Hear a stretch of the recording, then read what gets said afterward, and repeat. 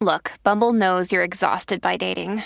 All the, must not take yourself too seriously, and 6'1" since that matters. And what do I even say other than, hey? Well, that's why they're introducing an all-new Bumble, with exciting features to make compatibility easier, starting the chat better, and dating safer. They've changed, so you don't have to. Download the new Bumble now.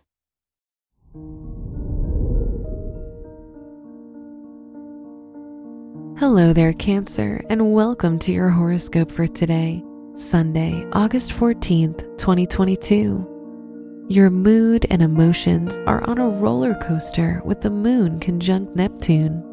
There might also be miscommunication and a veil between what you want to say and what you do say.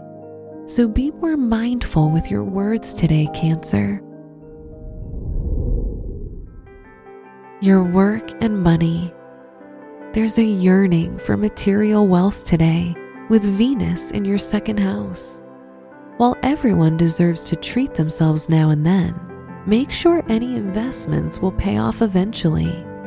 If you're in school, you might be inspired by art and apply creativity to your projects. Today's rating, 4 out of 5, and your match is Aries. Your health and lifestyle.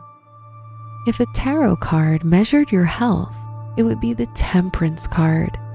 Temperance is all about balance, and in terms of your health, it's calling you to make changes that require letting go of habits that don't serve your health, especially in the long run.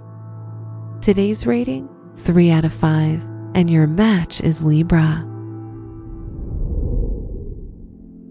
Your love and dating. It can sometimes feel like your partner patronizes you, which can be hurtful. While there's no reason to try and get back at them, put your foot down and let them know how their behavior affects you. If you're single, your parents might introduce you to someone. Today's rating, 3 out of 5, and your match is Scorpio. Wear red for good luck. Your special stone is sardonyx, which provides invigoration and strength to the wearer. Your lucky numbers are 5, 15, 29, and 50.